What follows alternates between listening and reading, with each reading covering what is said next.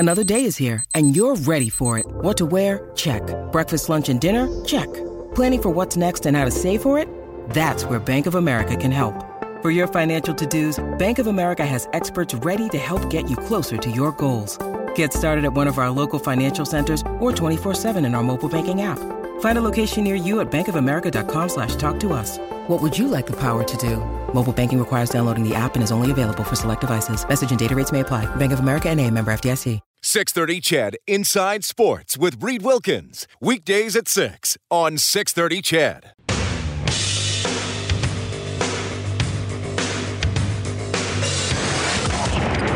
Edmonton's home for breaking news on your favorite teams. Now, Inside Sports with Reed Wilkins on the voice of your Oilers and Eskimos, 630 CHED.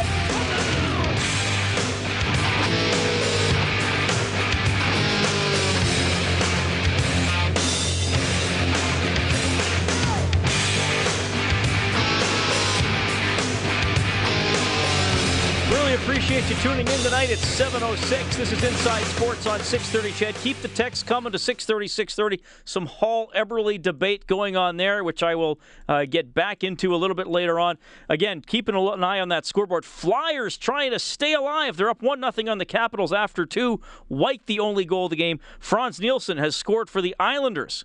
They lead the Panthers 1-0 early second period. The series is tied at 2. Still to come tonight, the Wild and the Stars. And the Sharks will take on the Kings. That one doesn't start until 8:30. The Blue Jays not looking good tonight. 6-1 for the Athletics in the bottom of the 6th inning at Rogers Center. And Western Hockey League Conference Finals underway tonight. Red Deer and Brandon scoreless with 3 minutes left in the first. Seattle and Kelowna start, I guess that one, 7:05 Pacific, so that one will get going in about an hour. I can also tell you that the Detroit Tigers trail Cleveland 2-1 in the 7th inning because I believe our next guest, Jeff Rieger, is at the game. Jeff, you're on Inside Sports in Edmonton with Reed Wilkins. How's it going, man? What's going on, man? How you doing? You're right, by the way. It is 2-1.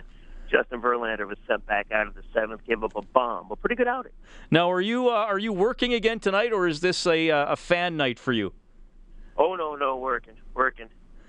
Wings and Tigers, we go right from one season to the other. So you host both teams' games, eh? Oh, yeah. Yeah, good stuff. Fun job. Somebody's got to do it. No, yeah, decent gig. In 2006, the first Major League game I ever attended was at Comerica Park, and I believe that was not the Tigers. They lost the World Series in 06, I think. That was a magical year. Jim Leland came aboard, and they made it all the way to the World Series, and then obviously lost in 5, unfortunately, to the Cardinals. Now, were you covering the team when they lost 119 games?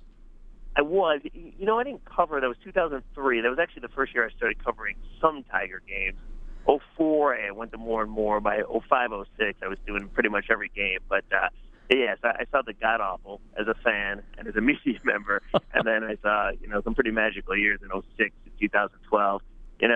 It's just unfortunate they haven't been able to win the big one. They've gotten there. They haven't been able to win it. Yeah, good team for sure. And Canada got back on board with the Blue Jays last season, so that was pretty fun. Oh, yes. I love the Jose Bautista bat flip. One of my favorite things in baseball last year. Yeah, well, and I think the whole celebration thing got overblown. I love that somebody tweeted a couple weeks ago. Was it Mickey Mantle throwing his bat in the direction of an umpire after taking a called third strike? Some old footage, and people were like, "Why are we losing our mind about Batista?" I mean, players have been getting mad and emotional and happy since the beginning of baseball. So let's lighten up a bit. I don't know about you, but I like it. Bryce Harper said make the game more fun. I would agree. That's fun. That guy hits the biggest home run of his life, probably. He follows me on Twitter, by the way, and along with another 400,000 people. But and then everybody goes crazy that he has the audacity to enjoy it. Want to get started on a great weekend? Start at Enterprise. Okay, sorry. I got some ads started up on my computer. I don't know if you heard that or not. I assume that's happened to you. A couple times. Yeah, I don't even know what window's open that started that up. I'll just shut them all down.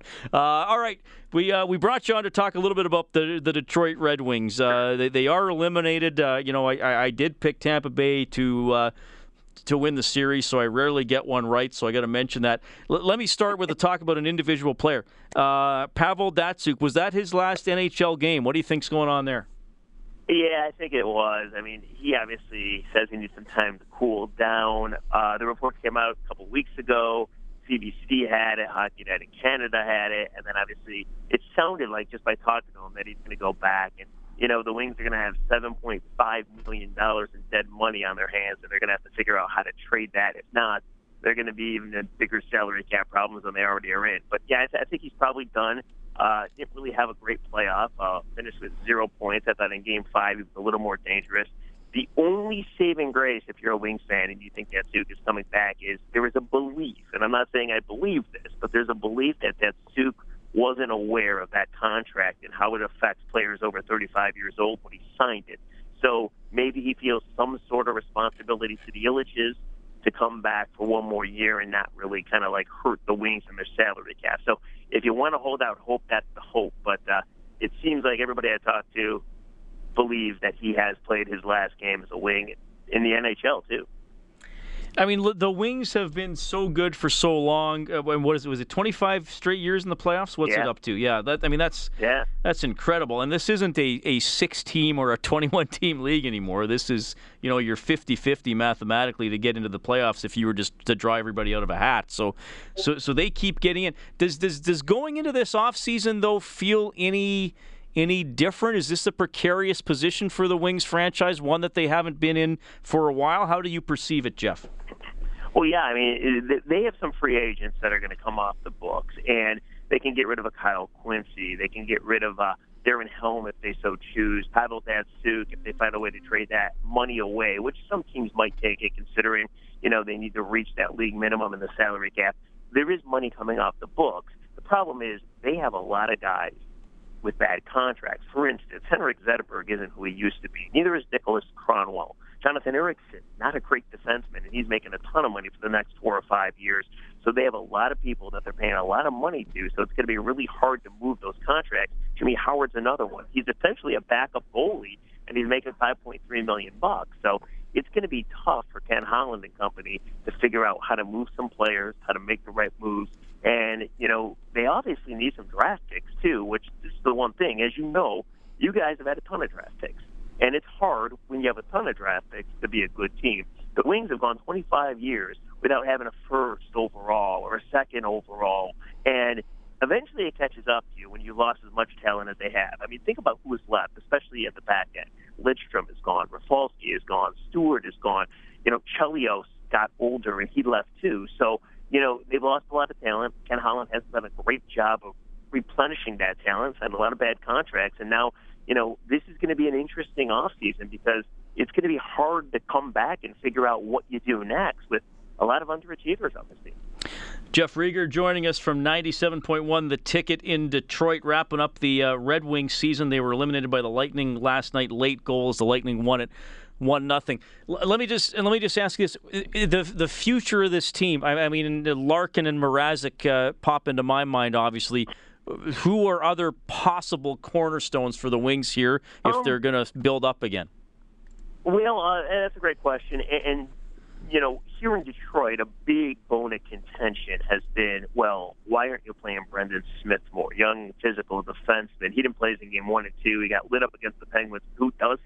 And he went darn near a month without playing. So he's a guy that's probably their best D-man right now, so I would assume he'll get more time. Andreas Anthony, he's a flashy forward that hardly got any ice time, and, he made the best of his ice time, so I would expect more from him. And then another guy is Anthony Mantha. I mean, this guy, obviously, the one biggest head scratcher, I think, in that first series, and we still don't have a great answer, is the Wings' power play when Mantha was up was 11 for 30. Not great, but it's pretty good, right? The Wings' power play after they sent Mantha down, for whatever reason that was, finished 1 for 25 in the second season. They also had 2 5-on-3s for long times that they didn't score either. So that's the biggest bone of contention. Like, why wasn't Mantha on this team? And Jeff Flash was like, well, I looked at all those goals, and I made the determination that he was not directly responsible for that stuff. So Mantha's a guy that has a bright future and will play a factor on this team moving forward. The other questions are Gustav Nyquist and Thomas Tatar. these are guys that you thought had huge upsides, and they were very disappointing this year. Another guy is Riley Sheehan, who huge upside, but he wasn't all that great this year either. So there are guys, but they have to prove that they can do it. And I would say you're right. Larkin and Mrazek are the big ones, and the other ones are bigger question marks than anything. All right, I lied. I want to get in one more because I'd be remiss if I didn't touch on the coaching change. How would you summarize the Babcock to Blashill transition? Well, I got to tell you, like you got to give them credit for making it, right? You got to give them credit for, even though they lost their last two games and essentially backed into the playoffs, you have to give them credit for making the playoffs, because obviously that was the goal, to get back in for the 25th year. With that being said, I'm not exactly sure that Blashill hit the right buttons on time. He eventually hit them. I just don't think he hit them on time, and maybe that comes with being a more veteran coach. I'm not exactly sure, but this was a guy that coached their AHL affiliate, the Griffins, and had a lot of these players, knew what these players were capable of, and a lot of the fans wanted to see the kids, and we didn't see the kids all that much this year. So, I think the playoffs are a prime example. Games 1 and Games 2, he plays Alexei Marchenko and Kyle Quincy. Games 3 and 4, he figures out, well, you know what? I have to play Brendan Smith. And they ended up winning Game 3, and that was their best game. So, I think he did an all-right job, kind of late to the party in some changes. But, but by no means is he in jeopardy of losing his job or anything, I wouldn't think. Hey, Jeff, thanks for making time for us. I'll let you get back to work. Looks like it's a good one there between the Indians and the Tigers. I hope we can do this again. It's getting close. Anytime, guys. Right on. That is Jeff Rieger checking in tonight. He is the radio broadcast host for the Red Wings on 97.1 The Ticket out of Detroit. And, it's always a pivotal offseason, I guess, for teams, but Detroit seems to be at a bit of a crossroads. But it would be fun to have 25 years of playoffs before you reach that crossroad. It is 7-16. Overtime drama last night in St. Louis, and Chicago stays alive. Are the Blues rattled? Mark Spector from Sportsnet checks in next. You're listening to Inside Sports with Reed Wilkins on Edmonton Sports Leader, 630 CHED. Frans Nielsen, a wrist knockdown. Hickey and try and run. Rebound, they score! Frans Nielsen fires it home from the top of the paint, and for the first time in the series, the Islanders score first. They have a 1-0 lead with 6:29 to go in the opening period. Just 2 goals in the NHL so far tonight. That's one of them. Nielsen for the Islanders. They're up 1-0 on the Panthers, second period. Into the third, about 5 minutes in now. Philly trying to stay alive in Washington. They are up 1-0 in that game. Thanks a lot for tuning in tonight. Obviously a huge goal last night for Chicago. Chalmers sitting in from the left corner. Tried to spin it in behind the net and did. Panik's got it there. Rolling around. Fed the high slot. Kane. Now he dekes. He moves toward the net and shoots. Oh, it rolls just split it. Rebound. Score! Patrick Kane with a wraparound goal in overtime. His first goal of the playoffs. And the Hawks beat the Blues in double overtime, 4-3. All right, so that series will continue. The best franchise in the NHL over the last 6 or 7 years still alive in their chase for another Stanley Cup. Edmonton's own Mark Spector from Sportsnet is covering that series. Mark, welcome back to the show. How are you doing? Excellent, Reed. Pleasure to be here. How are you, man? I'm doing great. I love the first 2 words, well, if they're actually official words, in your in your column today. Uh-oh. And you have to wonder if, I don't know if it's in the backs of the St. Louis players' minds, but I bet you St. Louis Blues fans are thinking, uh-oh, after last night's game. See, I think you got it pegged exactly. I think anyone who's watched the team for a long, long time, who's been a long-suffering Blues fan, remember, this franchise is built on good regular season and playoff crashes. Like, they were the San Jose Sharks before the San Jose Sharks were the San Jose Sharks. So I think all the fans are thinking that, uh-oh, we've seen this movie before. But you know what, Reed? I don't think the players are. I think players are well aware that they're a better team than Chicago, that they should have won that game last night, that they've won 2 games in the United Center. I don't think it's creeping in the dressing room yet. If they lose Game 6, it might change. But I'm sure that it's crept into the city of St. Louis a little bit. Yeah, I hear you there. Give me your take on what gives St. Louis the edge this season. I mean, St. Louis has had those a couple first-round disappointments recently as well, where people thought they might be able to go deep. What do you sense and see with them that's maybe different from the last couple of years? Well, they've got a few young players or new players that make them immediately better. Robbie Fabry is ready to play, and he's an outstanding, gritty, high-skill winger. Vladimir Tarasenko has emerged. He's a 40-goal guy. He's the best goal scorer on this side of the league, against Ovechkin on the other side. Their defense has added Colton Parayko, the St. Albert kid, he's just becoming, for a rookie, oh my goodness, he's getting first unit power play time. He's uncorking a slap shot. I mean, honestly, I'm not saying he's Shea Weber, but when he one times that thing on the power play, and they're building their power play around him to try to get him open and shoot it, he looks like Shea Weber. So they've got a bunch of new parts here, actually, and they're a far deeper team than than Chicago. There's no question about it. So here's the interesting thing, Mark, and you and I both know that a lot of sports winds up being decided between the years. St. Louis Blues, I'm sure, know that they're better than they've been in recent years, but the Chicago Blackhawks know that they're the Chicago Blackhawks, and they're not going anywhere without a fight, which sets up perhaps an incredible Game 6. What sense do you get out of the Chicago dressing room? Well, here's the sense I get of the Chicago dressing room, and I'm just putting the column to bed right now saying exactly this. One thing we know about hockey players, Reed, you and I have learned over the years, they know who the good players are, right? It's sometimes management will tell you one thing, and us commentator types will tell you another. Players on the ice, they know. And nobody knows more about the fact that the Chicago Blackhawks aren't as deep and their depth players aren't nearly as good as they've been. Nobody knows that more than the players like Duncan Keith and Brent Seabrook and Taves and Kane and Panarin and those guys. They're looking at Brandon Mashinter, and they're looking at Fleischmann's and Richard Panik's and I'm going through Eric Gustafson's and David Rundblad's. Those Chicago players, the good ones, they know that the other ones aren't so good. So they realize that they have to win this thing on guile and on guts.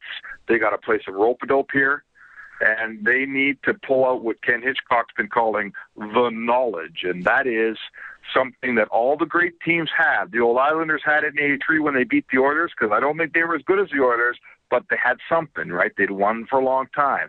The Chicago Blackhawks, in my estimation, I think they're at the end of it here. I think they're at the end of their era of greatness, but they still got a lot of that currency. And right now, they got to double down on it, man, because that's their only edge on the St. Louis Blues right now, and that is knowledge of how to win hockey games. Yeah, well, that's what makes this series so fascinating, and that was a fun overtime last night. And just before I let you go, I got to say about the overtime goal, Mark. I mean, Kane has had such an incredible season. I mean, I don't see how he doesn't win the MVP, but I don't vote, obviously. But as soon as that shot started trickling wide, and I saw where he was, I thought he's going to be. I thought he's going to win the race to the puck. Like that's just how quick he is. Yeah, I thought exactly the same thing. I saw that goal coming about 3 seconds before it went in, and I thought, uh-oh, this looks like a goal. Hey, listen, Patrick Kane is Chicago's Glenn Anderson. I mean, we all know he just tied Andy for the 5 overtime playoff goals in his career. That leaves him third behind Sakic with 9 and Rocket Richard with 8. He's kind of their guy. He comes up in big moments. So, the old tale goes that who's going to be the hero tonight? And they got a hero last night, but they need 2 more heroes here. And I don't know, how far does the knowledge stretch, Reed? When St. Louis, in my esteem, St. Louis is a much better hockey team. And I'm not sure that guts and guile and experience and the knowledge can overcome that. Game 6 is going to be fun. You're going to be there. Mark, thanks so much for making time for us tonight, man. We'll talk to you soon. Hey, I got to put a shout-out for Sports Central. Can I do that? Yes, of course. Do it. Okay, we got a little issue over there, man. We got all these refugees and people who are coming to see us, and we've been having a record month, which is awesome.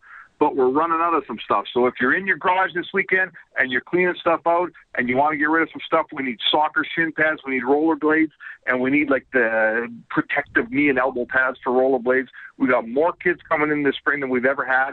So if you're cleaning up the garage and you got that stuff, get it down to your local fire department, get it down to Sports Central, get it down to United Cycle, and let's get that stuff on some kids who can use it.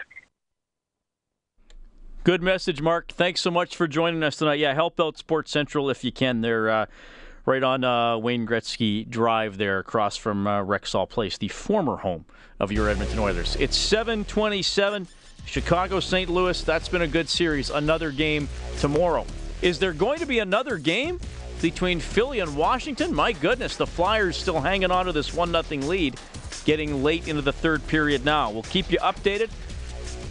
Want to get to some of your texts on the Oilers coming into 6:30. Our open line is 780-496-0063. We'll also talk a little bit about this new partnership between the CFL and the NFL when it comes to developing officials, breaking a little new ground here. We'll tell you how inside Sports on Ched.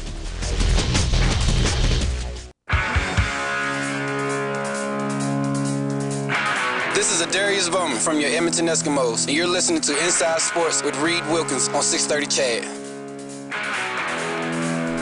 Eskimos show with Morley Scott coming up Sunday at 4. Morley will have a preview coming up later this half hour. This is Inside Sports on 630 Ched. It is 7:33.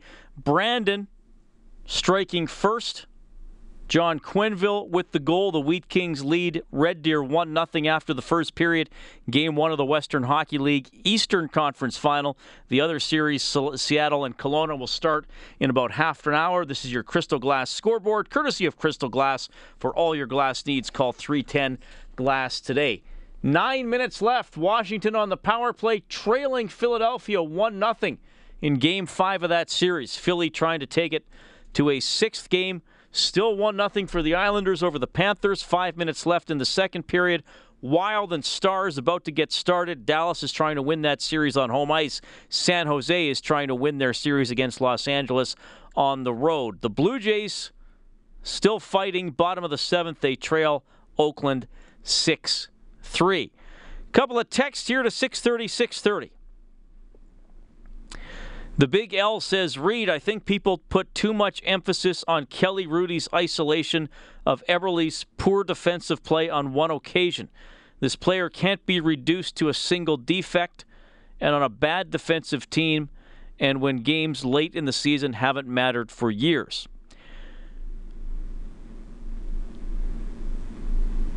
While Steven says, hi Reed, in my opinion, even when Eberle doesn't score, I see him make smart, nifty plays. He can think the game like McDavid, which lets him keep McDavid flying and not stopping waiting for the puck. I know Eberle's defensive play isn't the greatest, but neither is Taylor Hall's. Hall has game-breaking speed. Eberle has the hands and the scoring touch. There isn't as big a separation between the two, in my opinion. Look at last summer. They both did well for Team Canada.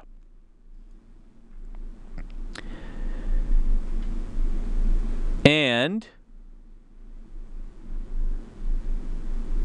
Bill says, Reed, sure we need that right shot on defense, but myself, I would be happy with bringing in players who would get us into the postseason. Oilers are not going to get better in one season. Also, our third and fourth lines need a big upgrade. Lots of big needs for our club. Huge job for Peter Chiarelli. All well thought out arguments. I think Hall is a better player than Jordan Eberle. I'm not necessarily saying there's a big separation. I do think Hall is a better all-around player. Certainly, Bill's point is well taken. This is not a team one or two players away, one or two upgrades away from being a Stanley Cup contender. Despite winning 7 more games than last season, which is a pretty good improvement, they fell a spot in the standings. So you got to keep that in mind. I do think they need a better third line for sure.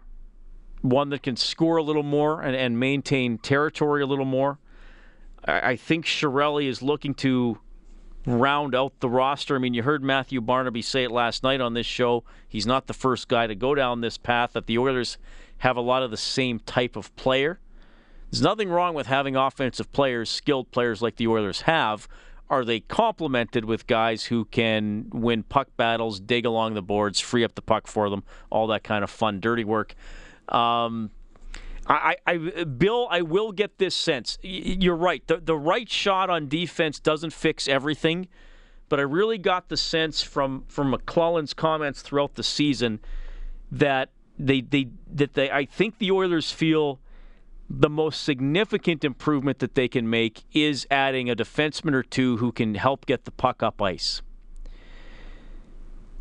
And I realize just adding that one guy isn't going to have the team go from 70 or 71 points, whatever they were at, to 100.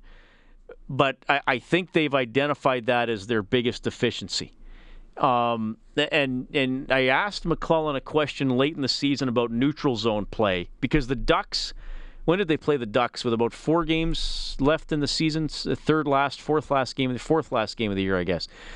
And the Oilers just, had trouble getting through the neutral zone and even getting a forecheck started or getting a rush started. And McClellan used his old comparison to football. Is it the quarterback unwilling to throw the ball into the end zone, or can he not throw the ball into the end zone because the receivers aren't going there? Though in this situation, the defenseman is the quarterback. And McClellan said when we were getting the puck through the neutral zone, the passes aren't accurate or they aren't done sharply enough before the other team sets up their neutral zone forecheck or trap or presence or whatever you want to call it. So, Bill, your point is one. I mean, how can you argue with the fact that this is a team with a lot of deficiencies? Fair enough. But I think that the sense, of reading from what the Oilers say and what Chiarelli said in his news conference, that he thinks he can make an impact on the blue line, I think that's the priority. A guy who can get the puck in his own end and then can get it out sharply, so you're not clogged up in your own end, or you're not throwing the puck away once you get it into the neutral zone. 780-496-0063. You can also text us to 630-630. We got Glenn Johnson standing by. He's the Senior Vice President of Football with the Canadian Football League, and a new NFL-CFL partnership for officiating development has been announced today. Glenn, welcome back to the show. How are you doing? Hey, Reed, I'm doing great. Yeah, great to have you back on the show. It hasn't been long since the last time you've been on, so that means you guys are busy. And exactly. Yeah, interesting partnership here with the National Football League. Tell us first about the seeds of this. How did this get rolling? Well, when I first joined the league, I made it part of what I wanted to do every day was to try and figure out just how to get better, and that meant talking to other leagues, other pro sports, anybody I could that had ideas, to how to take our officials who are already very good, to get them better. And I spent a bunch of time with Dean Blandino in the NFL. So we shared some thoughts and ideas, and, we would share a few best practices and things like that. And we both came to the same conclusion that, what we really need is we need more practice. We need more pro snaps. It's hard for our guys to practice. It's not like I can call up a buddy and say, hey, let's go down to the field and practice officiating. So, what we need to do is actually just get more snaps. And what this development partnership does is it puts us, on each other's fields, at each other's training camps, and has, the opportunity for us to share best practices and try new things on those fields. I'm going to read a line right out of the press release here. A group of NFL officials will have the opportunity to work as part of CFL crews during preseason and regular season games in June and July. So, some of these are going to be games that count in the standings. So I think I can ask probably on behalf of a lot of fans, too, who are we getting from the NFL? Because I read that and I wonder, wait a minute, are we just going to get the NFL rookies that maybe aren't that experienced? What's going on there? Right. Yeah. No, these are officials that are full NFL officials that have been in their league, and it's a handful, and there'll be maybe one on a game, and not every game every week. But we'll have these folks come in. We're going to train them. They're going to come to our training camp. So they'll come through our training camp in a bit of an accelerated way because they're already a pro. So we'll spend a bunch of time on the differences, on the things that matter to their position, that type of stuff. Then we'll put them on the field for exhibition. We'll coach them up. We'll put one of our officials to partner with them to be their mentor, when they do a game. So one of our officials still gets an assignment to the game, and he's learning from that NFL official about how they prepare, how they get ready. And then our guys making sure that they understand the rules and that they're ready to execute them. So, the integrity of the game is first and foremost. This is not about making this perfect for our development program and, putting somebody on the field that's not ready. That's not what this is about. We have to protect the integrity of the game first and foremost, and, I get that, and we'll do that. What are we talking about here for the guys from the NFL? Because the rules are different in some ways drastically, in some not. So does that affect what positions we're going to be getting from the NFL? Yeah, exactly, Reed. I mean, what we did was when Dean and I architected this thing, we said, what positions have the least differences? Where is that gap the smallest? And what we decided is that it's basically the downfield officials that are on the outside. So the downfield officials that are on the sidelines. Those officials, our passing rules are much closer to theirs now, particularly with our rule change last year where we've gone to the 5-yard bump zone. So that's something they've had for some time. So the illegal contact rule is almost the same. The pass interference rule is almost the same. And those are the calls that those officials make 85, 90% of the time. Some of the other smaller things, it's 1 foot in bounds, not 2 foot in bounds. Some of those things we think they'll be able to adapt to pretty quickly. But we think these positions are the right positions to exchange because they have those smallest rule differences between them. Glenn Johnson joining us on Inside Sports. He's the Senior Vice President of Football with the Canadian Football League. Can you tell me how this is going to work the other way? Will we get some of our guys going to...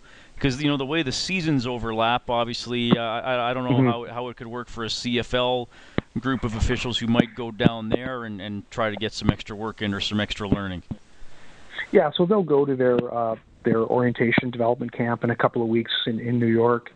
That's where they bring their advanced prospects together, so they'll get their orientation into some of the rule differences there. Then they'll go to their some mini camps that start in May and June. So they'll attend some team mini camps, which is great. They'll get some pro snaps there. Then they'll go to their main officials training camp in July. So we'll schedule that. So that's their off week with us. So there's no conflict there. And then they'll get on the field for an exhibition game. And again, that'll be probably a couple or 3 weeks later. So we'll just schedule them, as an off week with us when that happens. But, it's pretty exciting for them. We now have a formal program where they can get scouted and looked at by the NFL. And I think, some of our guys are pretty excited about that opportunity that the NFL may even, choose to hire them full time. Well, yeah, that was the next question I was going to throw at you, though. Are any concern about the CFL losing its best officials to the NFL? Yes and no. I think it's if that happens, I think that's fantastic validation for our capability and the quality of our officials. That the NFL would be interested in hiring them. And at the same time, we're not talking 8, 10, 12 officials. The turnover is small. I think the NFL in total, they would need 4 or 5 a year, and they've got, thousands down south to choose from. So this is much less about, us hiring their guys and them hiring our guys. This is just much more about development, getting better, getting our current staff, as good as they can be. Is there a commitment beyond this season, or is it going to be year by year and tweak it and see what happens? Yeah, we're heading into this with, let's see how this goes after the year and reassess, and maybe there's some tweaks. Maybe this doesn't pan out. Maybe this was just a great idea on a drawing board, but I feel that it's the right thing to do, but we'll reassess when the season's over. All right. Well, it's interesting. I'm looking forward to see how it goes, and it's going to be interesting to see some crossover between the two leagues during games this summer. Glenn, thanks a lot for the enlightenment on this idea on this program. I hope it goes well for you. Great. Thanks, Reed. Anytime. That is Glenn Johnson, CFL VP of Football. There will be NFL officials working CFL regular season games this summer. You heard the explanation from Glenn. That is going to be very interesting. It is 7:46. Kirk on the open line. Up next when we get back. Hi, this is Taylor Hall from your Edmonton Oilers. You're listening to Inside Sports with Reed Wilkins on Oilers Radio 630 CHED. Well, somehow the Flyers might do it tonight. By the way, the shots are 43-10. 43-10 for Washington? Yes. Wow. And they're into the final couple of minutes, so Neuwirth doing the job for the Flyers tonight. They're looking to extend that series to a 6th game. Our open line phone number is 780-496-0063, and I believe Kirk is going to throw a Friday night curveball at old Wilkie. What's going on, Kirk? Yeah, it's a curveball. You guys watch more NBA than I have, and I'm a big Spurs fan because my wife's from San Antonio. Do you think they have a shot against those guys from Golden State? Yes, I do. And look, I by no means do I claim to follow the NBA that closely, but we were talking about this the last night or the night before. The Spurs still won 67 games. I mean, any other year, they're first overall by probably a wide margin. Unbelievable. That Kawhi Leonard, I believe, has emerged as a really good player. The big three isn't what they used to be, but they have a structure and you know they have a belief. Is Steph Curry going to be back soon? Or he's hoping to play on the weekend, but that's another thing that could derail them, right? I mean, as good as the Warriors are, you're always susceptible to injuries. I think the Spurs have a chance to beat the Warriors if they both reach the Western Conference Final. It would be a miracle if they did, but I don't know. I mean, the Raptors aren't going to come close to either one of those teams, I don't think. Well, no, and they'd have to make the NBA Finals to meet them. Yeah, and that's pretty hard to do in itself. Yeah. No, you, Kirk, you call in fairly regular. You live in Edmonton or the Capital Region? Yeah. But your wife is from San Antonio, and does she follow the Spurs?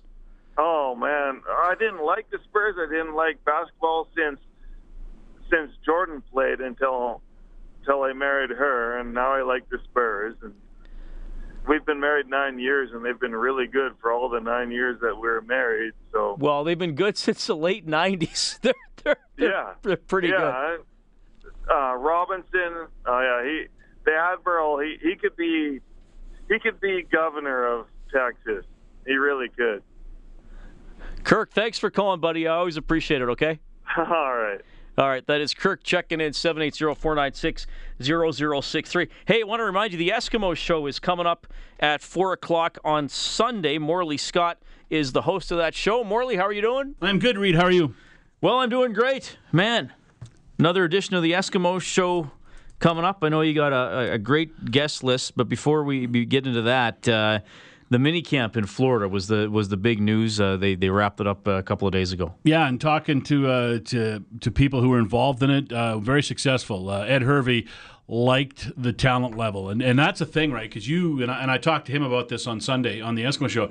You see video of these guys, right? And you watch them in practice, you've watched them, but to see them in your system, in your rules, to see them on the field and hope that talent comes through there. He was pretty happy with what he saw. He's got some holes to fill too, right? You know, they got to find another import receiver. They've got to find some linebackers. So they've got some DBs as well. So they got some holes to fill. So that was the start of it, and they'll make some moves. I think in the next week or so, some players will be signed, some players will be released, and it will all be because of their performances last weekend and early this week in Florida. Well, they haven't done these camps for a long time. Are they relatively new? Relatively new, yeah. They started about 4 or 5 years ago. Okay. Now, I think it was the Montreal Alouettes who did it more than anybody else, I think. But yeah, every team seems to do it now, and there are places, and the Eskimos went to Dodgertown in Florida, in Vero Beach, right? And they are set up like that's basically what they're for, right? It's for, you can hold training camp there if you're a baseball team. You can they got football fields, they got baseball diamonds. You live right on the grounds. I think they have a commissary, and they cook for you and everything. So they're looked after right there, and it's just for intense 3 or 4 days worth of work, and that's what the Eskimos do. The Rough Riders were in Dodgertown the weekend before, and I think the BC Lions are going there. Other teams are going there as well or have been there. So yeah, teams do it. It's become pretty successful. The Eskimos do it a little differently, though. Like the Rough Riders took everybody. Saskatchewan took everybody, all their veterans and everything. The Eskimos treat those 3 days as the 3 days that most teams do for a rookie camp, which they have just before main camp starts. And I think Ed Hervey does that so that he can get an early handle on his rookies and know, okay, this guy's not good enough or this guy's good enough, and I don't have to worry about signing that guy, or I have to worry about going out and getting another guy. So I think the Eskimos treat it a little differently. The quarterbacks always go, for sure. Right. This year, Darius Bowman went, and I think that's because he's such an important piece of the offense, and it's a new offense this year. So he was on the field with Riley, and more importantly with Jason Moss, learning the new offense. And Dion Lacey went too. And Dion Lacey on defense, they're trying to find a spot for him to play. There's a couple of openings. Of course, Willie Jefferson's gone on the defensive line at the defensive end position. He could play there, and he could also be that outside linebacker where Dexter McCoyle played last year. So they moved him back and forth throughout the camp, and they got to find a position that they like and that he's comfortable with, and they're going to let him try and master that position going into training camp. So, little things with the veterans. Not a lot of veterans go. It's mostly rookies, mostly guys with contracts or guys who are about to get contracts or guys who are on the neg list or just free agents and they're kind of walk-ons trying to get someone's attention. Interesting. You mentioned that the Montreal Alouettes started this before other teams did a few years ago. I guess teams were finally like, yeah, Montreal keeps beating us. Maybe we should do what they're doing. Yeah, and now Montreal's not beating them anymore. yeah, exactly. Well, that's the whole thing. I mean, there's so many players out there, especially the import players, right? And you got to give yourself the opportunity to see those players and give them a chance to try out for you. And that's why teams do have now so many of those free agent camps, those walk-on camps where you got to bring your own water, you got to bring your own shorts and shoes, and you got to bring $100 cash, and we'll put you through the motions. We'll do certain drills, and then the long jump, the high jump, lift all some that weights measuring maybe, stuff, yeah. And then they'll put you in a football situation and see how you run the 40 and see how you react in coverage and stuff like that. And the Eskimos and other teams have found guys in those camps, and they've turned out to be some pretty good players. So it's something that you have to do, and you have to do a lot of work to find one or two guys. And that's the difficult thing about it. You really got to make a commitment to it. All right. Eskimo Show coming up this Sunday at 4. Who do you have, buddy? We're going to hear from Eskimos General Manager Ed Hervey, and we'll recap the mini camp with him. We'll talk about a little bit about the two news items this week from the CFL, the drug policy, which got put into place, and then that new agreement between the NFL and the CFL as far as the officiating plan goes. And we'll also spend the back half hour with Eskimos quarterback Mike Riley, talking to him about the mini camp and about the plans that he sees in place for an offense, which he seems to be, from talking to him, seems to be pretty excited about playing Jason Moss's offense and being coached by Jason Moss. He had a real good week last week, he thought, on the field in Florida, and he's looking forward to kind of taking the next step with that into main camp. Looking forward to it. Thanks, Morley. All right. Morley Scott, host of the Eskimo Show this Sunday at 4. Riley and Hervey. Great guest list coming up.